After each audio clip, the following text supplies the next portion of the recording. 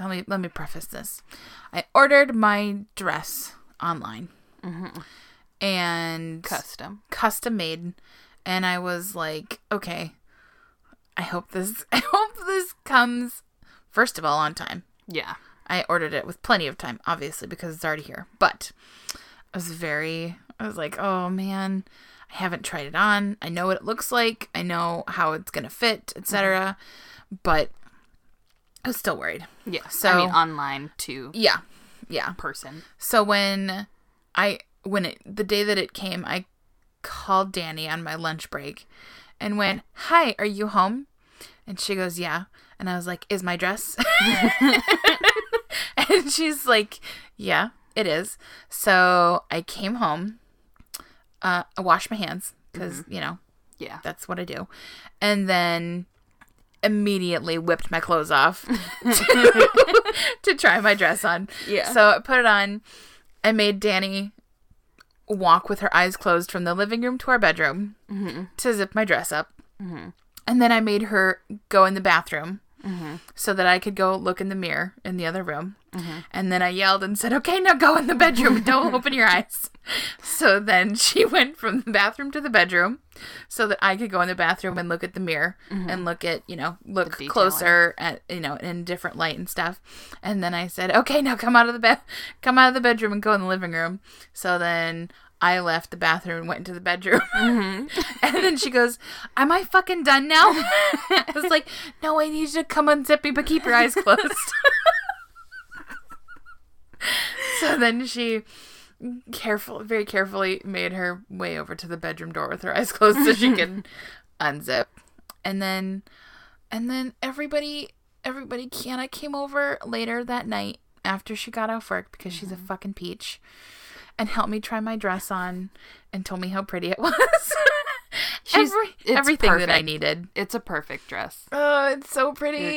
You're gonna love it. I love it. Because you guys are getting married with this episode. Yes. Oh, God. And then I cried. Yeah. Because I'm a wash rag and I cry about everything.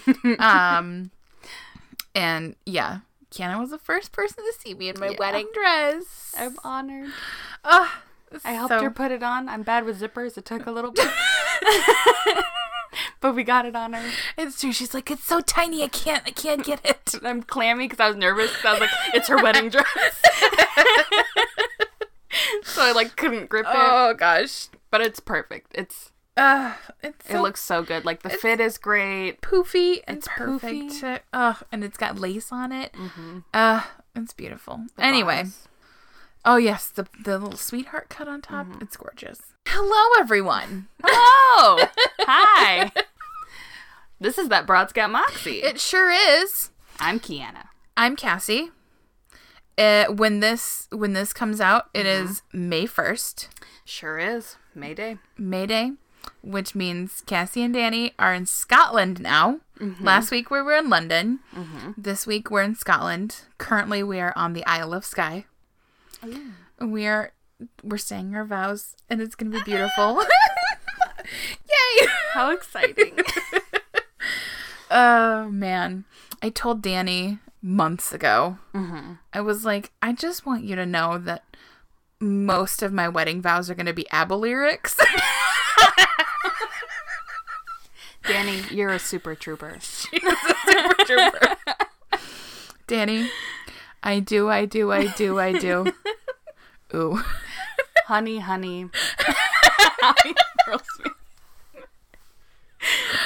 Oh, it's gonna, yeah. Oh. It's cute. I can't. I'm excited for you guys. It's gonna be good. It's gross. It makes me so happy. And it's gross. It makes me so happy. And Peaches, my bestie boo, Peaches, aka John, and the lovely sparkly Colleen will be with us to do the damn thing. Then we're gonna get drunk on whiskey. It's gonna be a good time. Brilliant. Mm-hmm. Oh, it's gonna be so exciting. I can't wait. So, yeah, welcome everyone. Yes, welcome. I could just sit and talk about my wedding all day, but let's just nobody else is getting married that day that I know. So, and if you are, Who cares about you? Get your own podcast. This is no longer That Broad's Got Moxie. It is just Cassie talks about her wedding. Okay, so it's still Saturday morning. Yep. We're recording. Mm-hmm. Kiana has had more of her coffee. Got my shoulders moving. She's giving a little shimmy. a little shimmy It's too across bad you the guys room. can't see it. It's real solid. Who goes first today? Me. You. Me. Yeah. This is, what episode is this? Episode 13 or 14? 13. 13. Yep. Ooh, lucky number 13. That's exciting. All right. We've done a lot of these episodes. Oh my gosh, we have. And we're recording, guys, we're recording really far into the future. Mm-hmm. We're astral projecting ourselves. Today. Because Yeah. it's the 23rd today Of in March. our time. I thought you were going to say October, and I was like, well, no, it's not. No, it's not March. Mm-hmm. Yeah, so April's a real hectic month for everybody. Yeah. So we were like, all right, let's do this. Let's squeeze them in. So Yeah. We're only going to have one recording day. one recording day in April. Yeah. So Because these are all the past episodes have all been pre-recorded and are scattered yeah. throughout. All right. Tell me who you're talking about. Okay. So, between this Wednesday and next Wednesday, and this is coming out, Ramadan is beginning, Yes. which is the holiest month in the Muslim lunar calendar. Beautiful. And 1.8 billion people are going to be celebrating it from Wow. from fasting sun up to sundown. And so, to our Muslim listeners, Ramadan Mubarak, which is just happy Ramadan. And in honor of it, I am going to be doing Khadija bint Khuwailid, who was Muhammad, the Prophet's wife. Really? Yes. Oh, this is exciting. This is, admittedly, I know nothing about this. So this is, I'm really excited. She's great. She's absolutely fantastic. Oh, And- good. Because mine's a little bit of a bummer today. Oh, So you're going to bring us up, and then I'm going to bring us right back down. Perfect. So my sources are, I'm going to preface this. I have a bunch of stuff that I want to say before I actually get into Tell the me. story. Okay. So sources, islamswomen.com, Wikipedia, and the encyclopedia. So maybe I don't have a lot of sources. So I'm not Muslim, but when you say the Prophet or Muhammad or his name, typically you say peace and blessings be upon him after you say his name. Okay. As a form of praise. Hadith is what they believe they call it. I will not be doing that, but I mean, no, I looked into if I should say it or not, and I came to the conclusion that I don't, because I'm not Muslim. But Gotcha. if it's something that in the future, if I do another woman connected to Muhammad that I should say, please let me know.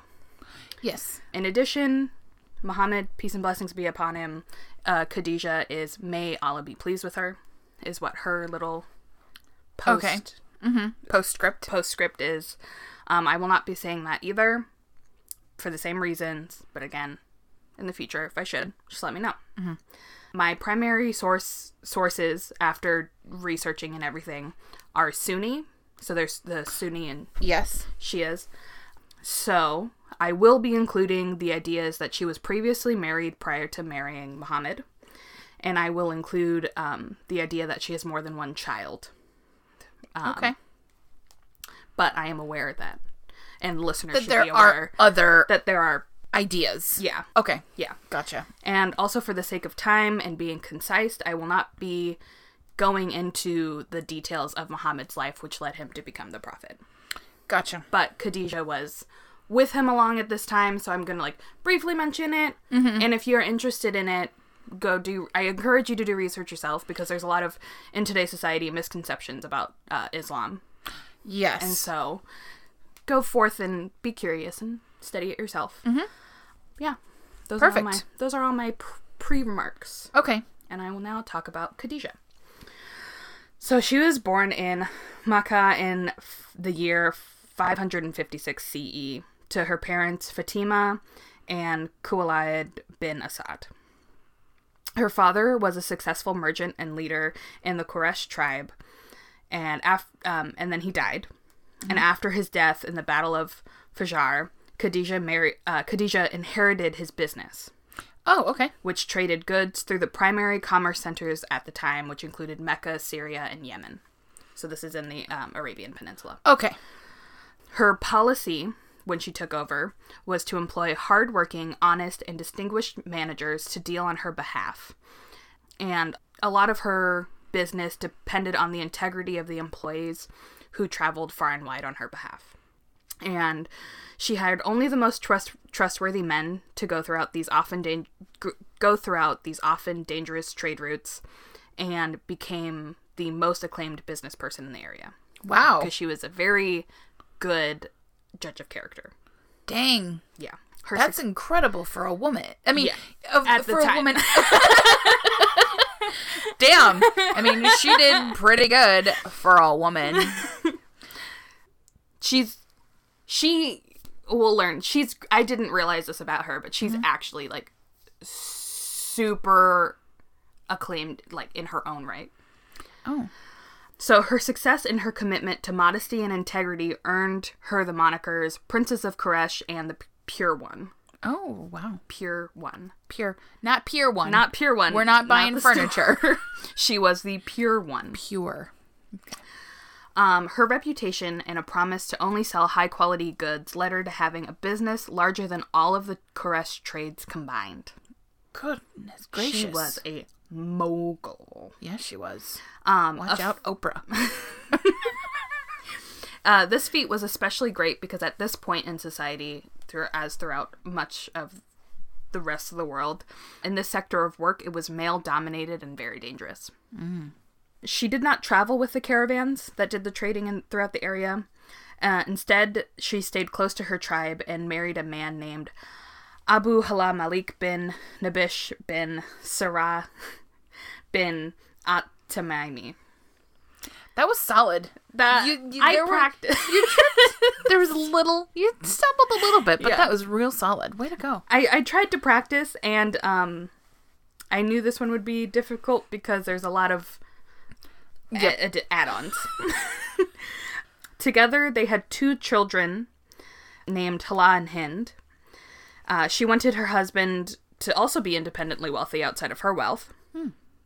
And so she began to finance his business. But before he could attain any sorts of riches, he passed away, leaving her a widow with 2 kids. And the reason he died is unknown. I couldn't find it. It probably is out there. After his death, she remained single for a little while before remarrying to a man named Atik bin Atta bin Abdullah al-Makhzumi. Oh boy, that's a mouthful. Yeah. Together, they had a daughter named Hinda before this marriage ended. Okay. In one article that I read, it said it was due to incompatibility that they split, which means they got a divorce. Mm-hmm. But in another one, it was in the rest of them, actually, it was death. Oh, okay. So he either died or they just didn't get along and got divorced. Yeah. Okay. So we'll assume that he died and that she became a widow once again, now with 3 kids. Oof. Two from her first husband and 1 from her second one. Okay. So being the most successful woman around, and her reputation of just being an overall trustworthy and good person made her highly desirable to male suitors in the area, and she was proposed to a lot. Every day, left and right. She was like, "No, I'm not gonna get away from me. Get out of here. I already told you no last week." Yeah, exactly. Oh boy. Her good judge of character and her apprehension of having another marriage and in heartbreak left her weary. And so she was like, you know what? None of these people coming to me with marriage proposals are worth it. I'm independently wealthy. I don't need a man to support me. I'm gonna Amen, girl. So she spent her time now upbringing her children, taking care of her family, which I think her sister moved in there with her. And she also helped raise her kids and taking care of her business. Dang. Yeah. She's a balla. She's a balla. In 595, Khadijah found herself needing to hire a new agent to trade in/with Syria. She heard of a young man named Muhammad ibn Abdullah, whose prior experience with his uncle's family business had earned him the titles of the Truthful and the Trustworthy. Oh. And so she was like, with those titles, you sound pretty nice. Right? Sounds like you're on the up and up. Yeah. Let's meet. Yeah. So she offered him a job. And with the permission of his uncle, who he had been working with prior to, he accepted the job, and alongside of one of Khadijah's trusted slaves, they traveled to Syria together. Upon returning, the servant had given accounts of the honorable way that Muhammad had conducted his business, with the result that he brought back twice as much profit that they had expected. Wow.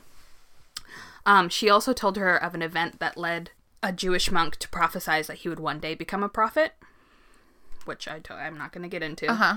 But overall, the servant had been deeply impressed with him, and so Khadijah was like, I trust this person, and I trust everything that's gone on. I'm also deeply impressed by this man, and I wonder if we should get married, because he seems like marriage material. Absolutely. I'm getting a lot of positive feedback. Mm-hmm.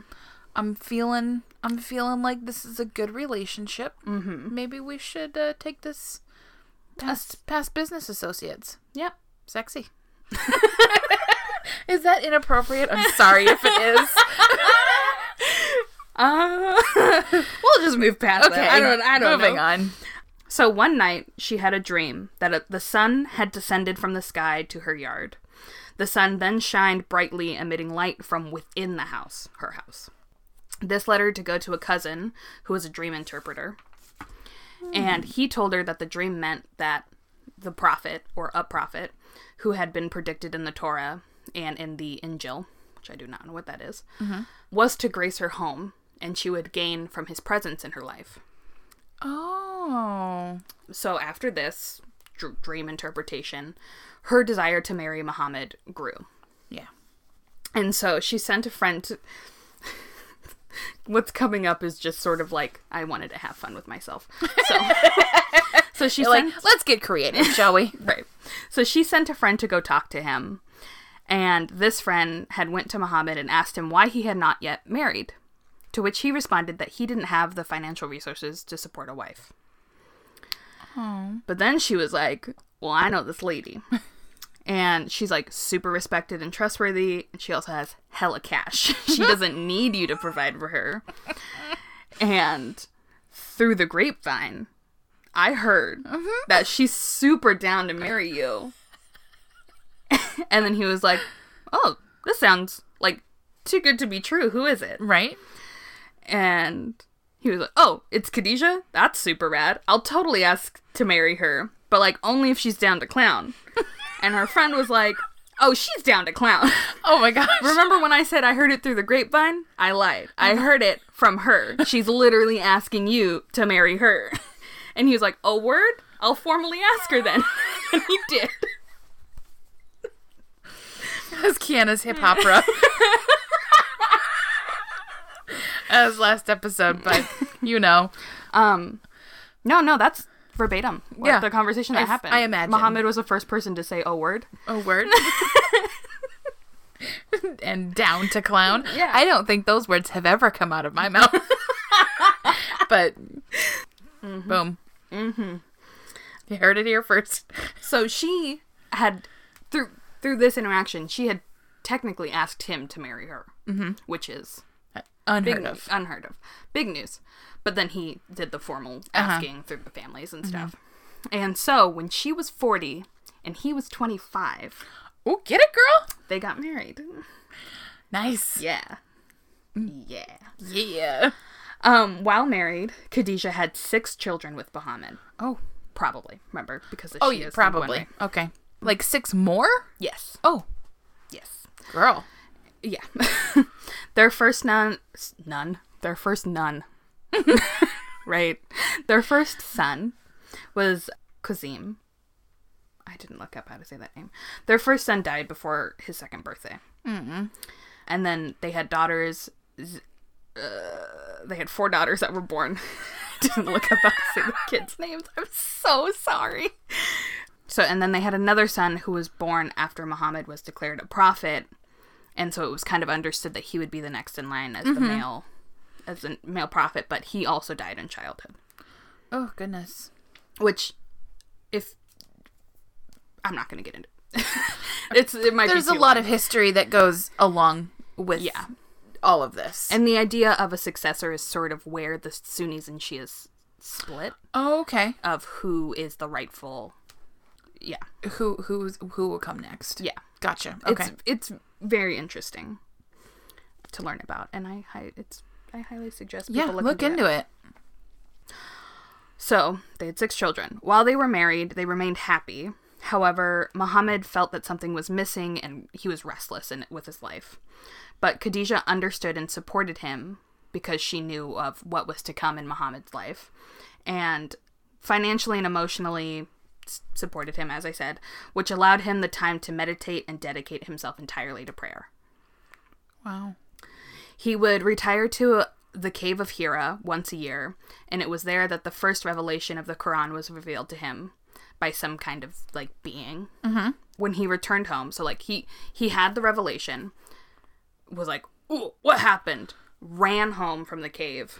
Mm-hmm. And when he returned, he had told her about the incident and said that he had feared for his life and was, like, shaking and sweating and, like, what's happening? Uh-huh.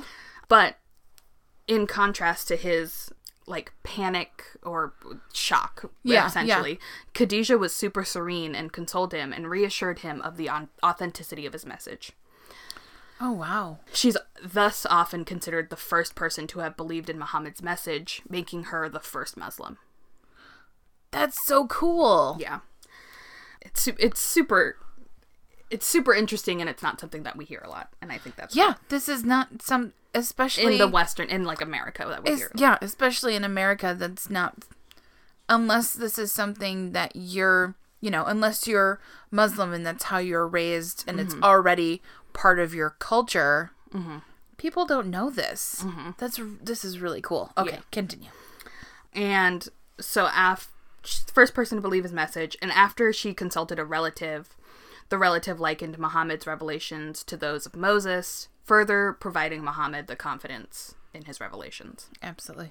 Khadijah was the first person on earth to accept Muhammad as the final prophet of God and accepted his revelations that culminated into the Holy Quran. This made her the first Muslim, which I just said, and she's often referred to as the mother of Islam. Wow. Yeah. And I don't know if I said this earlier. Islam is the religion, Muslim is the person who follows Islam. Oh. Some people don't know that. I didn't know that. Yeah. Okay. Wait, say it again? Islam is the religion. The religion, yes. And a Muslim person is the follower of Islam. Okay. I got you. Yeah. So in, like, Christianity, Christian. Yes. Gotcha. That kind of thing. She was greeted with peace by God himself, as well as the angel Gabriel.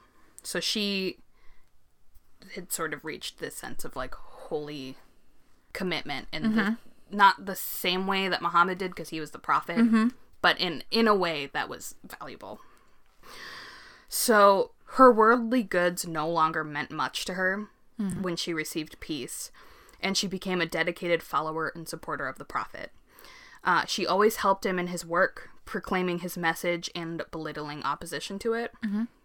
It was her encouragement that helped Muhammad believe in his mission and spread Islam throughout the Arabian Peninsula and throughout most of the world.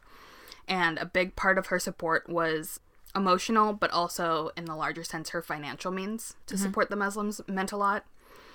And so she became, like, a big philanthropist. Yeah. In the name of... In the name of Muhammad. Allah. In the name of Allah. Okay. God. Oh, okay. Khadijah gave her earnings to the poor and to the orphans and to the widows and the sick in the area. She helped poor girls get married and provided their dowry. And when polytheists... Solid.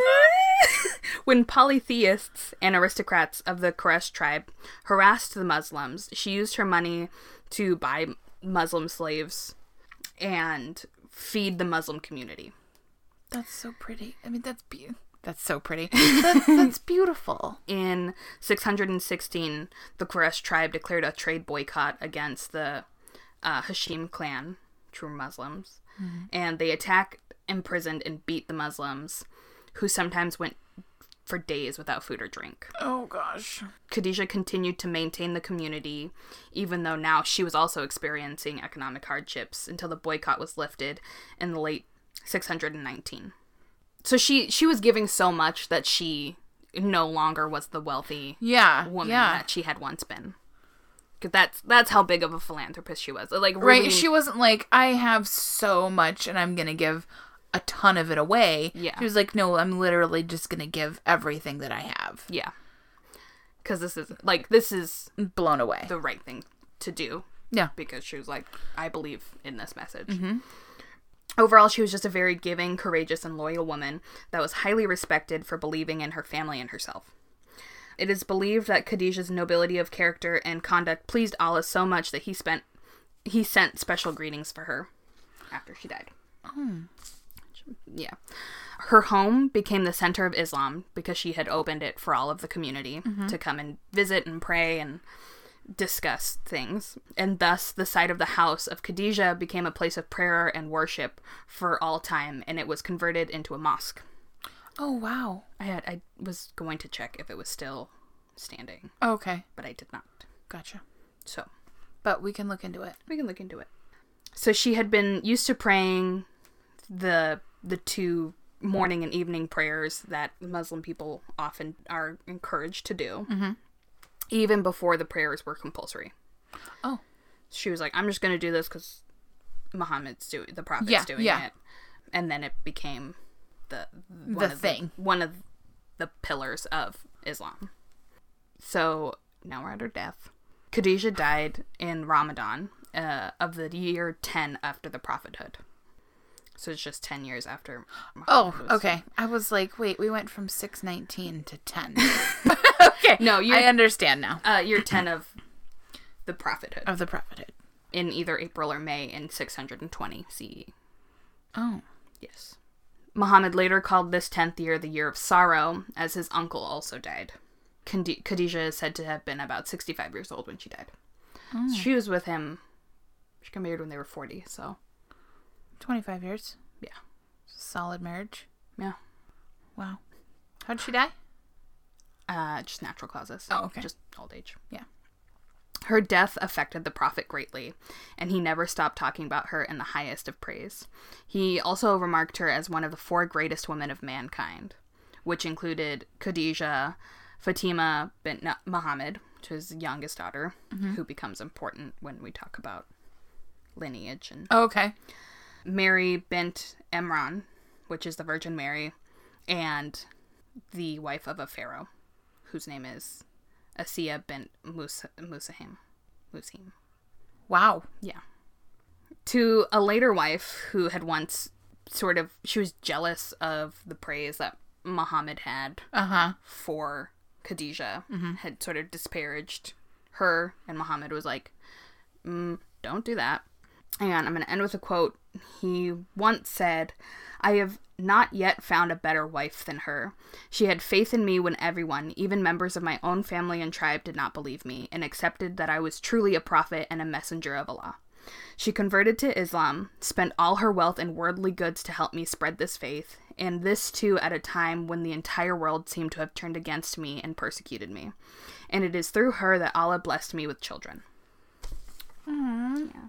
It was common practice at the time to take on multiple wives. Yeah. Everywhere. Mm-hmm. But while Muhammad was with Khadijah, he didn't take on any other wives. Oh. They were a monogamous relationship until her death. Well, not until her death. And then she died, and then he took on multiple wives. Wow. Mm-hmm. That's so interesting. I was just transfixed when you were reading that, because I was like, I don't know any of this, and that is fascinating. Mm-hmm. I would never have guessed that Khadijah had played such a huge role in Islam. Yeah. That blows my mind. I just think it's sort of fed to us in terms of like media and stuff, that like Muslim women don't have a lot of rights or say because the religion is quote unquote oppressive. And so the idea that the founding of it is highly supported by a woman would sort of counteract that message. Yeah. So I think that's why we as Americans don't really hear about it. Yeah, exactly. Because it feeds into this notion that we already have of Islam. And it's like, why would we tell you that in fact Islam was built on the shoulders of a woman and her undying support? And like I encourage people to look into Islam and like what has happened and stuff, because Muslim women were the first like religious group to allow ladies to initiate divorce. And like this idea that Islam, is touted as this like oppressive, women don't have any choice or any rights. Like, well, that's how it's put out there in the world. But what religion has not done that? Like the Jewish faith and Christians, history is all written by men, and it's all like Danny calls it, religion with a capital R, is oftentimes the problem, because they're the ones who are creating this oppression, and not the faith itself. Yeah. People choose to practice their faith in the way that they deem appropriate for themselves, and oftentimes religion has been, I think, weaponized in a way that's oppressive when it's not. It's most religions at its core are based out of like love and faith and worship, and it's the institute of that particular religion, and who enforces it, quote unquote. Yeah. Translation through time and all that. But solid. Yeah. Thank you for that. That was so good. And again, Ramadan Mubarak. Ramadan Mubarak? Ramadan Mubarak. Yes. Hopefully I did that we hope we did that well. Yeah. I am absolutely impressed. And that was also a request from Zeth. Oh, lovely. One of our first requests. Mine actually is a request as well. Who is it? Well, let me tell you. So, first of all, I got this request from Jim. Okay. At work. Jim loves us. He thinks. Thank you, Jim. Thank you, Jim. Does Jim know who I am? Or am I still a ghost in the office? Yeah, I think he knows. I've explained, like, no, Kiana, she sits over there. She comes in the afternoon. And he was like, oh, okay. He's like, I've never talked to her. For everybody, nobody knows this. Most people don't know this. Kiana works part-time. It's technically part-time, right? Yeah. Yeah. At the lab that I work at. But she comes in the very late afternoon where almost everybody's gone. Everybody's gone or is getting ready to leave. Yeah. So there are a substantial number of people who are like, who's this you do your podcast with? She works here. Like, yeah. Anyway. I spend a lot of time in that whole lab alone. Yeah. Because there's the divider. And, like, Vinny's on the other side, and I know he's there. Right? But he's in the farthest corner opposite of you. Yeah. And then, so, like, after everybody goes home, I kind of just dance around. Yep. When I did that position, that's exactly what I did. Yeah. I'm like, ooh, gotta go to the sandblaster. Look at the shoulders. Getting into it. A lot of movement. Yeah. Yeah, so, Jim, who is a big fan. He thinks we're great. Thank you, Jim. Gave me this suggestion, and I was like, oh, that's interesting, because he wrote it on a Post-it, and said, Next time, email us. right? Just kidding. Jim, what the hell? We've only been saying it for how many episodes now? I'm just kidding. So I got a Post-it note at work on my desk that said something about, you should look into James Tiptree Jr. And I read it and I was like, does Jim not understand the premise of this podcast? Why? So I Googled it, and James Tiptree Jr. is a famous science fiction author, but his real name is Alice B. Sheldon. Oh. So I was like... So it's a pen name. It is a pen name. Okay. There's no such person as James Tiptree Jr., but Alice Bradley Sheldon is a real person, and she's got a hell of a story. How exciting. Yeah, so I started doing research, and I was like, this is bananas. So, yeah. Oh, but you said it was a downer. It's a bit of a downer, but it's still really interesting. And also, I tried to listen to a couple different books. Unfortunately, I could mostly just find ebooks. But the one that I listened to is called Houston, Houston, Do You Read? And I listened to it on like YouTube. I think it was called Sci-Fi Radio. So it was produced like an old-timey radio show. Oh. Which was really fun. There's like a Foley artist in the background. You know, and it's set in space, and it's really interesting. I really encourage, if you don't listen to any of them or read any of them, if you listen to Houston, Do You Read? It's really good. So. Okay. Tell me about her. I'll tell you about her. Okay. So, Alice Hastings Bradley was born on August 24th, 1915, in Chicago, Illinois, to wealthy, talented, and eccentric parents. Her father, Herbert, was a lawyer. What? I hate the name Herbert. That's what Danny calls me.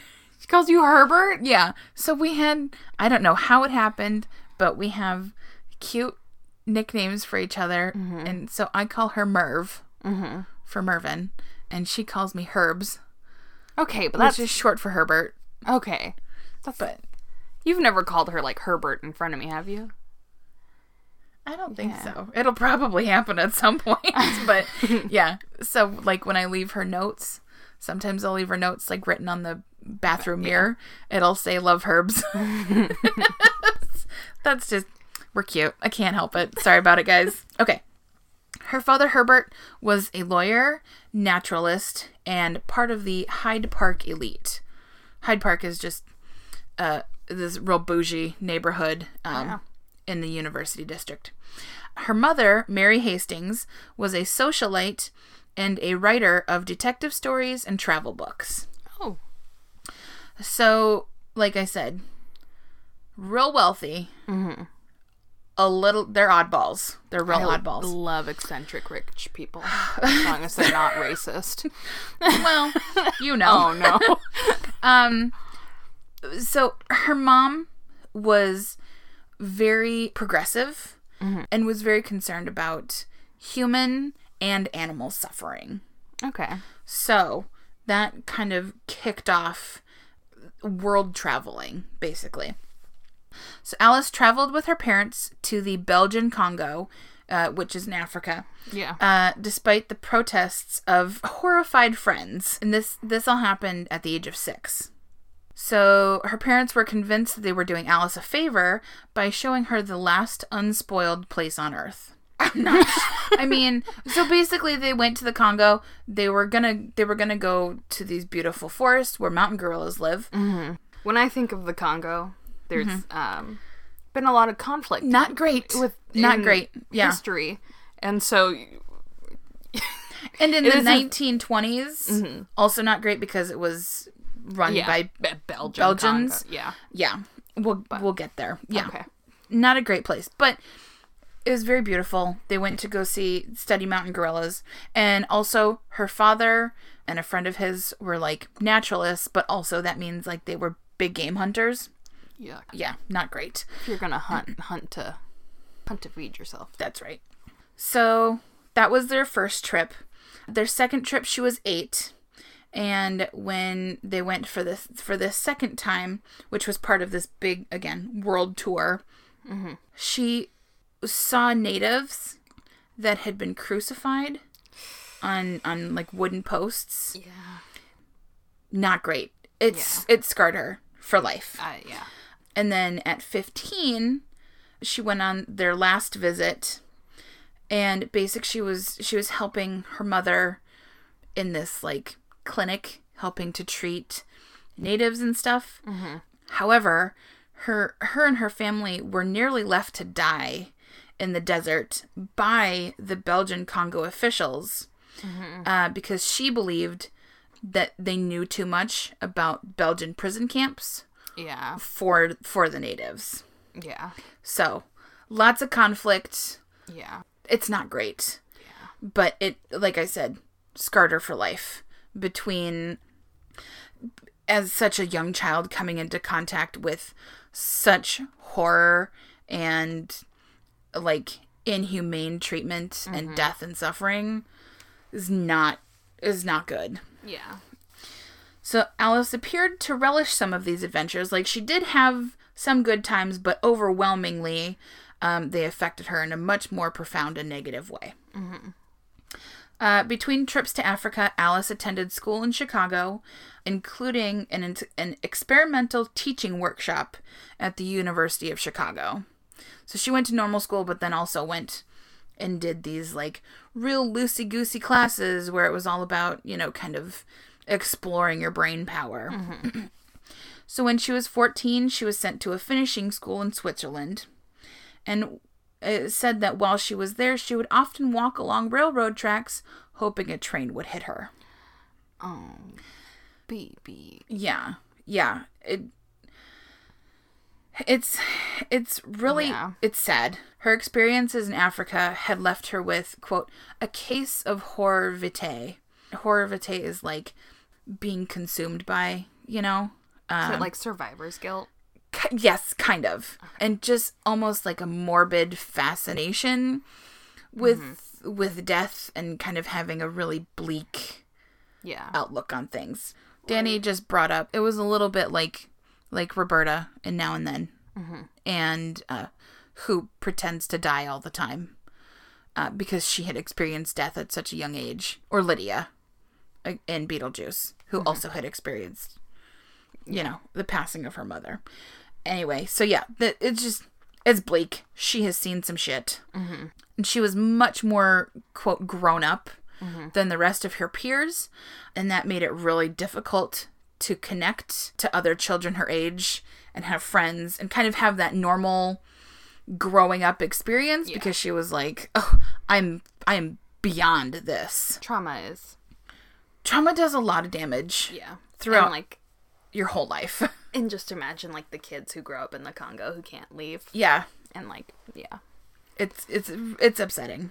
And then not to mention that her mother was trying to overcompensate for the way that she had raised Alice and expected her to conform to the strictest standards of femininity.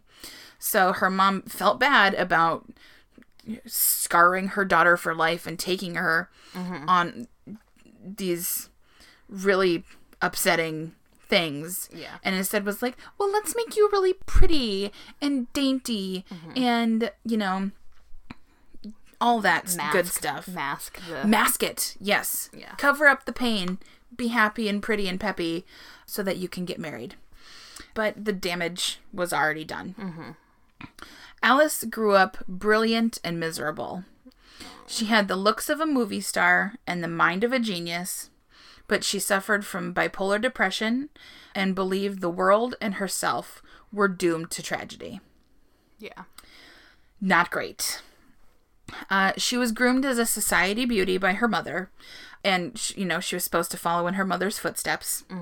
Instead, in 1934, at the age of 19, she chose the night of her debutante party to elope with rich Princeton playboy Bill Davy. Oh. she had only known Bill for 5 days.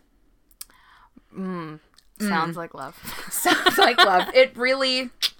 They just really hit it off. And she went, you know what? Let's get out of here. Let's go get married. So, up until then, she had been, this is just a little boop side note. Up until then, she had been attending Sarah Lawrence College, but had to drop out because the school did not allow married students. That's none of your fucking business. That's right. School. It's none of your fucking business. But they were like, oh, you're married now? Sorry. Bye.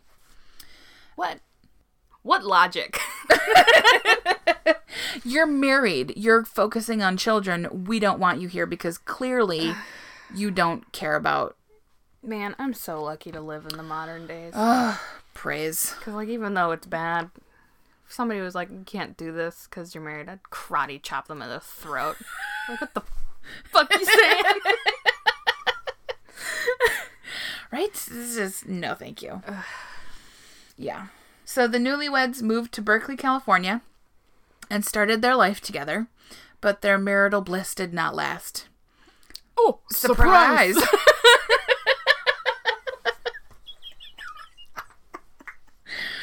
They started out so strong. Nobody could have believed that it would end badly. So Bill was an alcoholic and really bad with money, and Alice did not want to be a homemaker. So they got divorced in 1940. Also, I would just like, when I was typing this, I wrote, she didn't want to be a homo maker, and it made me laugh really hard. I was like, that's weird. My mom didn't want to be a homo maker either.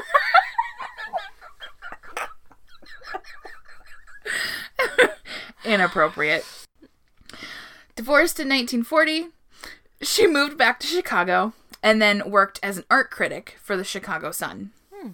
All the while she was painting and was an illustrator, and I mean she has stuff in museums, but I didn't delve too far into that part of her life because she really is more, I mean, she's known way more for her writing.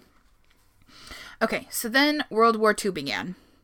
Alice joined the Women's Army Auxiliary Corps and became a supply officer. Oh. And then later worked for the U.S. Army Air Forces in photo intelligence. She was promoted to major, which was a really high rank at the time. Yeah. And then worked at the Pentagon as an expert interpreter of aerial reconnaissance photos. Dang. Yeah. But again, she's looking at photos, figuring out what's where, but is deep into World War II atrocities. Yeah, on top of the... We're just adding shit on the pile of stuff that's already bumming her out. Yeah. To put it lightly. War. The ultimate bummer. The ultimate bummer. So in 1945, at the close of the war, Alice married her commander officer, Colonel Huntington Sheldon. He went by Ting, which I thought was cute. He was a decade older and was also divorced. They left the army in 1946 and ran a chicken farm in New Jersey. Nice. And that same year, her first story, called The Lucky Ones, was published in an issue of The New Yorker under the name Alice Bradley. This is the first time any of her work's ever been published. Alice and Ting's relationship was pretty good, despite it being sexually unsatisfying. Oh, that's too bad. Yeah, that's a big bummer. And children were not... Up there with war. God. I sound so crass. Guys, in the hierarchy of bummers, being sexually unsatisfied sits very close to the bottom. No. With war and devastation being at the tippity top. Oh, wait, okay. I thought you meant the bottom as in, like, it's right there with war. Oh, and no, I was like, no! We shouldn't! We shouldn't joke like that. You are making me sound so much worse than I actually am. I'm just War is the fucking worst thing ever. I'm not making you sound worse than you are. I'm understanding you as worse than you are. Oh, thank you for that. Oh, for Pete's sake. My B. That's all I can say. My B. Your B. Drink your coffee. It's gone. Oh, that's a sad... Oh, that's why the shoulders are going. Oh, where am I? Okay. Sexually unsatisfied. Bummer. And children were not going to be possible. Alice wanted to have a baby, but had been sterilized by a botched abortion in the early 30s. Oh. Yeah. That's why we should make abortions available for everybody. Yeah. Safe and available, and... Because people are going to get abortions regardless. And So I'd rather let's it make be sure... a doctor than a wire hanger. Amen. Amen. Donate to Planned Parenthood. Yeah. Vote. Vote, please. Vote smart. In 1952, Alice and Ting were invited to work for the CIA. So you keep saying Ting. And I listen to grime music. I gave you a brief glimpse of it, the JME. Yes. And it's British. Mm-hmm. And in the slang of it, instead of saying thing, they say ting. Mm-hmm. And there's a specific song that I'm thinking of where he goes, perspiration ting. When he talks about sweating. And that's all I can think about. I don't even think it's a real song. I think it's a joke. Grime song. Let's hope so. Do you know the video that I'm talking about? No. The thing goes skrrrah. Yes. Pop, pop. Yeah. Boom, boom. Yes, I do. She said, take off the jacket. I Yeah. say, men's not hot. Perspiration ting. Kiana's having a stroke? Sorry. Just that's where my mind goes. It's fine. Continue. Okay. I can call him Hunting Ting. Shooting ducks. Hunting ting. We're gonna drop British rhymes on your asses here. I'm a grime artist. Oh, gosh. Anyway, where was I? Alice and Ting were invited to work for the CIA. Once again, she worked in photo intelligence. CIA. Yeah, the CIA. Right after it opened. Like, right after the CIA became a thing, they were like, hey, you want to work for us? And they were like, yeah, sure. So once again, she worked in photo intelligence. She was basically a spy. Like Julia Child. But she was over it pretty quick. She was bored, needed some time to kind of figure herself out. So she separated from Ting for a year and returned to college. She received her BA at the American University and then her doctorate from George Washington University in experimental psychology. That's cool. I believe George Washington University is a sister school / brother school of Richmond, the school that I went to. Oh, really? I could be wrong. I mean, I don't know. Don't fact check I me. believe you. So while working on her dissertation, Alice took some time to write just some silly science fiction stories. And she was like, oh, well, these are pretty good. But because she was embarking on a career in academia, she wanted to be taken seriously. She was like, I can't be writing these stories about aliens if I want people to, to pay attention to me. So she decided to use a pen name, James Tiptree Jr. Fun side note, she got the name Tiptree from a jar of marmalade. Oh. Yeah, so I thought that was interesting. Jelly ting. Jelly Ting.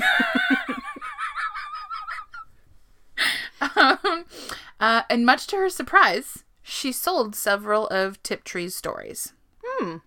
Let's see. So I'm going to refer to Alice as her pen name for a couple of little paragraphs here. So James Tiptree Jr. published his first science fiction story, Birth of a Salesman, in March 1968 and immediately established himself as a unique and powerful voice in the genre. Some believed he was actually J.D. Salinger or Henry Kissinger, both big authors. And then there's a writer named Robert Silverberg who likened him to Hemingway. Oh. And he said, there's something ineluctably masculine about Tiptree's writing.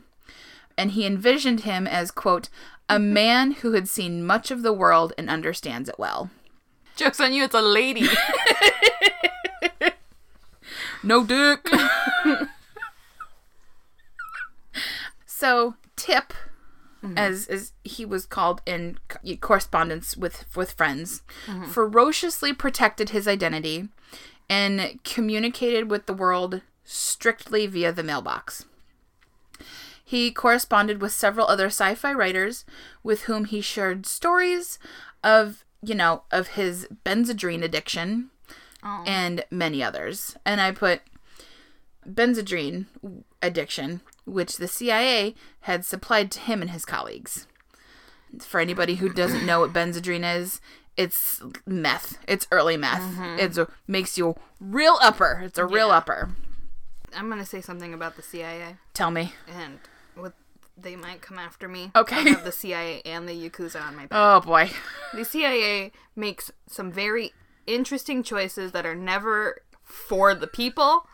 Yeah. And it's a big fucking question mark in my mind. Yes. Agreed. What's with the meth? What's with the LSD in the water? Right? What's with everything? Like, maybe let's not do these things. Yeah. There's Also, some real good conspiracy theories around it. Also, not conspiracy, but real. CIA. The CIA also has a hand in giving money to Hollywood productions and shows. That's and right. stuff. So it's always interesting to see what films that they fund and like how, like, oh, what? Right. Jennifer Gardner and Ben Affleck have both been separately and together given money by the CIA. Jennifer Gardner's show Alias. Yeah. Where she literally was a spokesperson for the CIA. It's Garner. What did I? Garner, no D. Jennifer Garner, no D.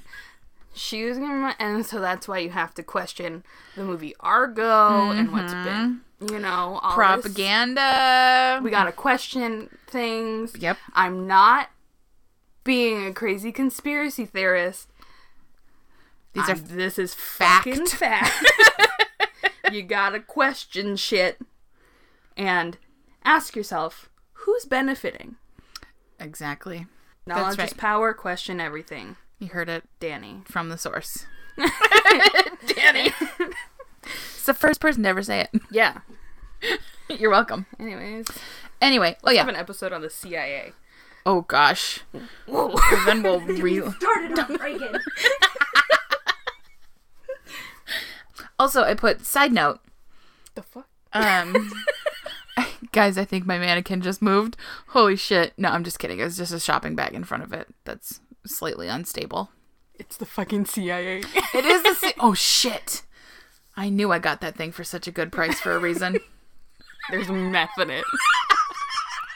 It's bugged. My giant silver mannequin is bugged. They knew we were going to get into this. Okay. So I put side note, Benny and the Jets, the Elton John song, Benny and the Jets is a band, and the song is about the band, but also Benny's are like is the drug, the name for Benzedrine. So I don't know if you ever listened to Benny and the Jets. Benny and the Jets. Yeah, the words to it, like I read the lyrics and I was like, what the fuck does this mean? So It's about drugs. it is. It's vaguely veiled by being like, oh, it's not about drugs, it's about a band. But I think we all know what was going on then. Where am I? So one of the most wonderful exchanges of letters conducted by Tiptree was with the famed writer Ursula K. Le Guin. And he called her Star Bear. And I was like, oh, that's cute. Because we're still going with my nickname, KBZ. Because I'm a real thug.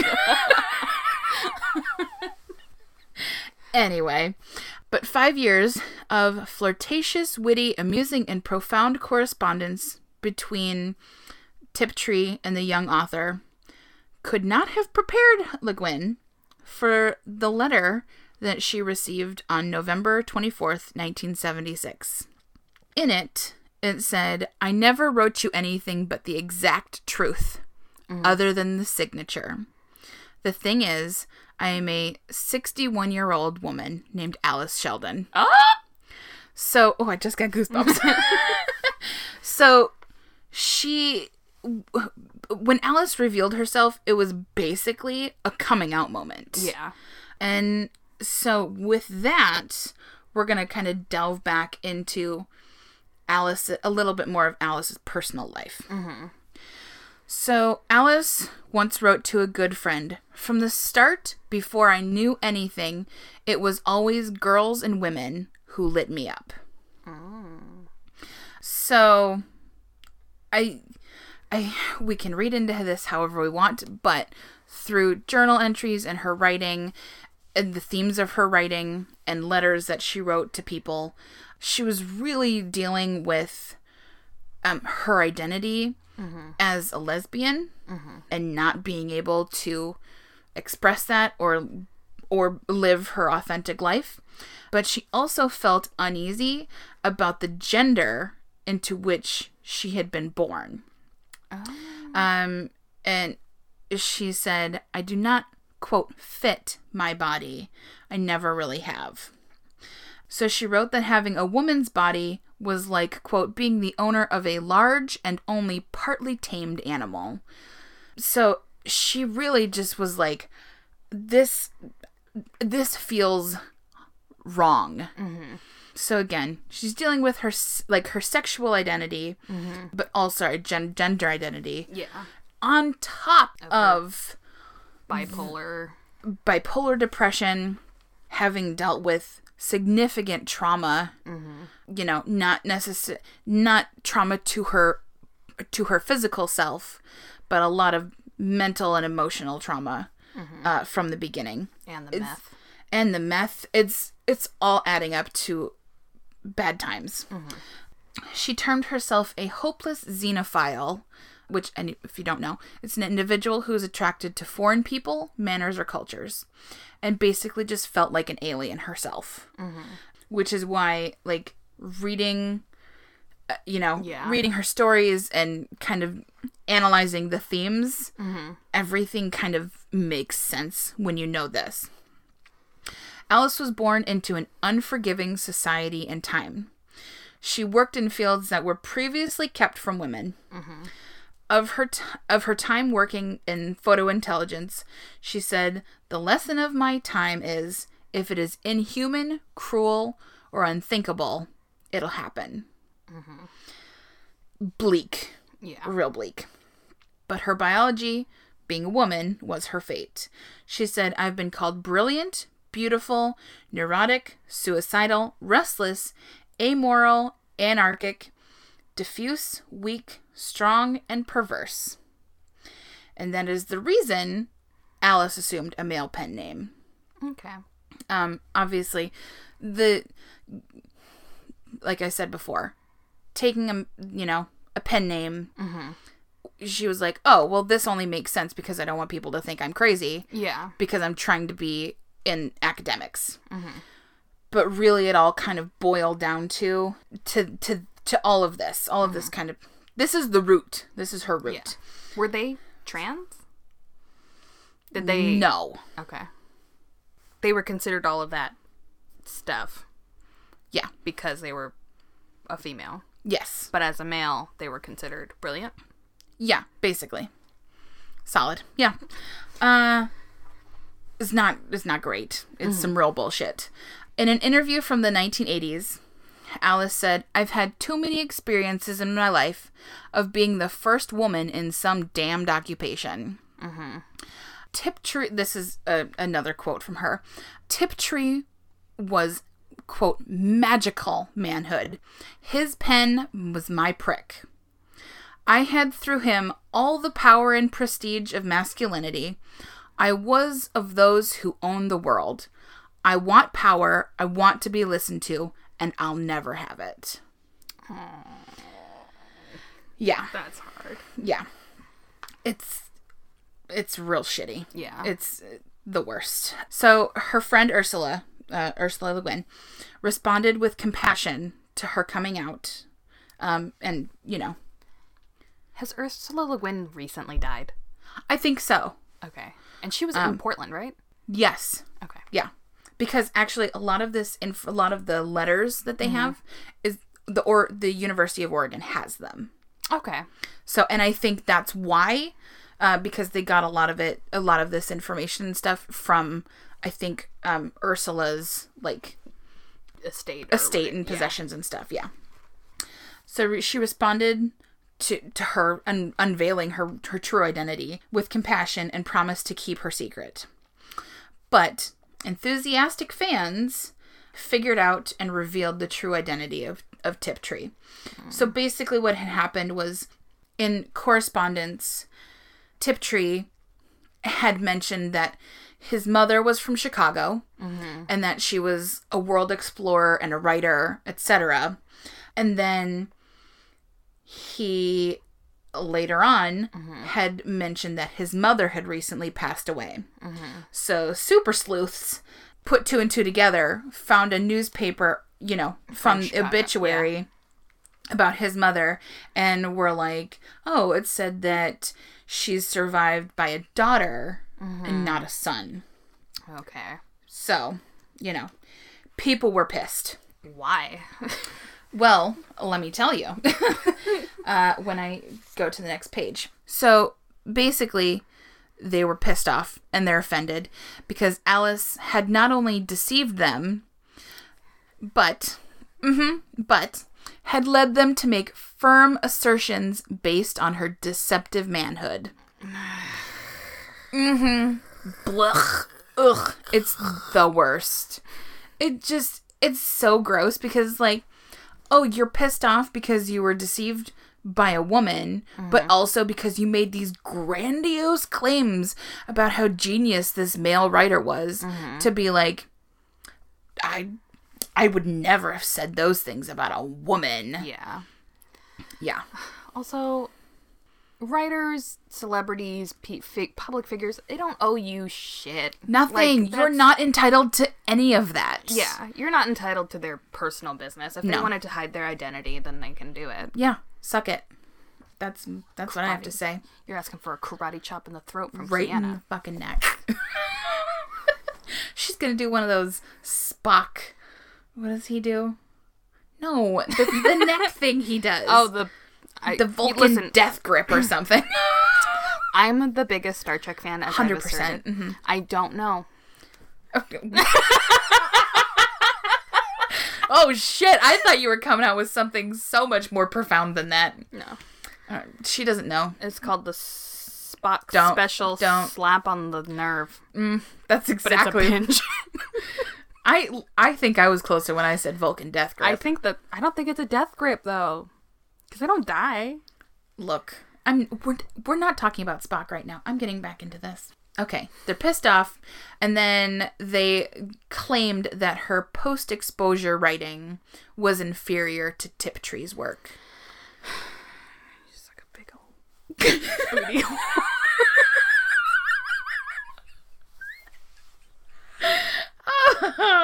It's some real bullshit is all it is. Yeah. So, emasculated, impotent, powerless. These are all the things that Alice felt. She had lost her protective male persona, and because of that, slipped deeper into depression. Yeah. They're bad. The last few years of her life were not very happy. Her husband, Ting, who she'd been with for nearly 40 years, was almost blind. He was bedridden and was losing a battle with dementia. Oh, which is the worst. That's the worst. It's so heartbreaking. Yeah. Alice was dealing with her own mental health issues, and also, like many people, had developed a lot of issues from her lifelong smoking habit. And the meth didn't help. And the meth didn't help. All of these things are just compounding. It's just adding to the shit stack. Okay, so real quick, trigger warning to any of our listeners. It gets dark. Her last days were not happy. So if you need to skip ahead, go ahead and skip ahead at like, I don't know, maybe a minute or two. And take care of yourself. Take care of yourself. Mental health is stigmatized, and it shouldn't be. There are people you can reach out to. Yep. Okay. That being said, on May 19th, 1987, she shot her husband in the head. So years earlier, Ting had forced her to sign a suicide pact in the hope that it would prevent her from taking her own life. So his daughter had died. He knew that Alice was not doing well and was like, I can't lose you too. So we need to make an agreement on this. Yeah. So she shot him, and then she called her lawyer and called Ting's son, told them what she had done and why. And then she killed herself with the same pistol. And the note she left behind was dated September 13th, 1979. It had been patiently waiting until the date was needed. Yeah. I cried when I was reading this the first time. Yeah. So we're back. This is a safe space that you can come back if you had to skip ahead. So Tiptree's writing was merciless, alarming, and often painful. He, being Alice, just Tiptree, wrote about apocalypses, violence, rape, and sex between men and women and aliens and other aliens who ultimately ate each other. That's what his books are about. Human cruelty and violence were an important theme, and Alice knew that nobody would take her insights seriously if they knew her true identity. As a woman, she could be a witness to pain, but she could not, quote, fire the gun. Yeah. She could write from her sense of being an outside observer of the female condition, with as much contempt for women as admiration. Yeah. She had a real love-hate relationship with her identity and with the society and how, how things are, how things are. Alice believed that women were too good for the world, basically. And in Houston, Do You Read? The only cure for women's oppression was to create a world without men. And that's why I said it was a really good story, because it's, in addition to other things, it's written really well, and it's like, oh, I get it. Was this written, do you know, before they were exposed? Yes, okay. It was written as Tiptree. Not afterwards as Alice. Yeah. Okay. Alice wrote stories that used male chauvinist stupidity to demonstrate what would happen if women really fell for this like stereotypical gender shit. They'd have to flee to another planet or remake this one. So that's that. I got this from an article called His Pen, My Prick, The Secret Life of Author Alice B. Sheldon by Noah Mannheim. I think Noah is a woman. It's N-O-A. Britannica.com, Wikipedia, and then a book review of... So this book that I wasn't able to read, but the book is called James Tiptree Jr., The Double Life of Alice B. Sheldon. Okay. And so, because I didn't get a chance to read the book, I read a book review by Tanya Avankian. Okay. So yeah, I know I brought it real down. That was super good. Thank you. Marvelous, sensational, primo. Thank you. Cream corn.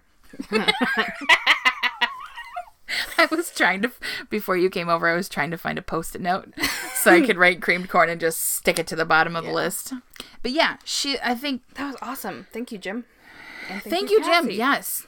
What a good... I was, like I said, when he was like, "Oh, check out James Triptree Jr." I was like, "What the fuck are you talking about?" Don't get in on my space. I'm sorry. No, I was talking about like you saying that to Jim. I thought Kiana was yelling at me for putting my paper on top of my paper. Far away. Oh, I need breakfast and some caffeine. Gross. I don't drink coffee. It makes me poop. That's why I drink coffee.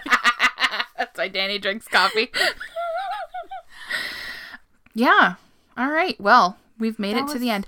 Real quick, I would like to. So, guys, this is real out of the. It's past. It is past tense because we're recording in the past from when this comes out. Oh. Real quick. So, for the first time in history, U.S. mathematician Karen Uhlenbeck received the 2019 Abel Prize, which is fucking awesome. Yeah. Because the Abel Prize is basically the Nobel Prize for mathematics. And for the first time ever, a woman won. Yeah. And I just wanted to give a fucking like whoop whoop because that's incredible. Whoop whoop. It should have happened a lot fucking sooner. Yeah. Women in STEM programs. Yes. Needs to be supported more. Sure do. And also, Greta Thunberg was nominated for a Nobel Peace Prize. Mm-hmm. I think she's the youngest. Yes. She's the youngest girl, the youngest person to ever be nominated for a Nobel Peace Prize. Yeah. I think she's a year or two younger than Malala. That's right. Yeah.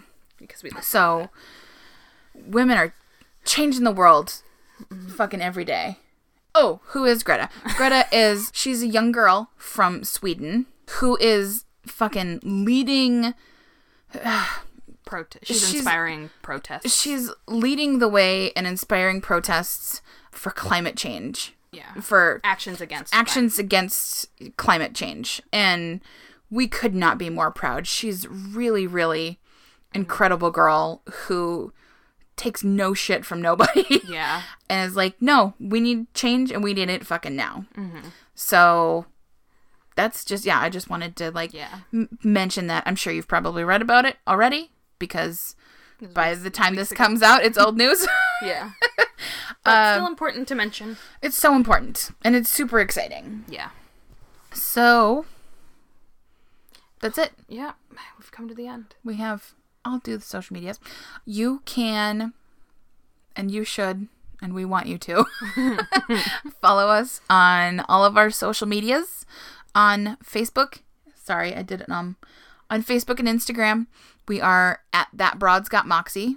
And on our Twitter, that Kiana so lovingly takes care of because I don't know how to Twitter.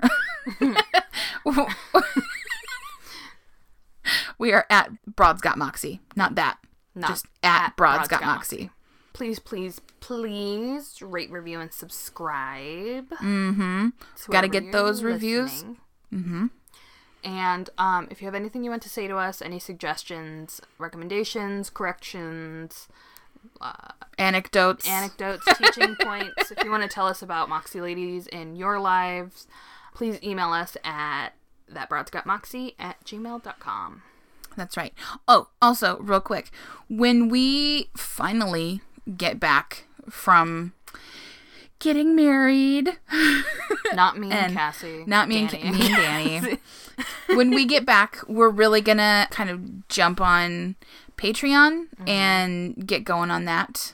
So keep your eyes peeled for that. We'll update you. Yeah, we'll have lots of updates and get everybody in the know. Hopefully within the next couple episodes. Yes, that's it. We've come. Lots of fun stuff coming up, guys. Yeah, we're gonna try to get our stuff together. Yeah, it's been a little difficult up until today, and now we're saying the words, and now we're moving on, and Danny and I will be married. Yeah, officially. Okay. Danny doesn't seem impressed. Look. Oh. I yelled too loud, guys. I'm sorry. Okay. Well, thank you for listening. Thanks, guys. Bye. Bye.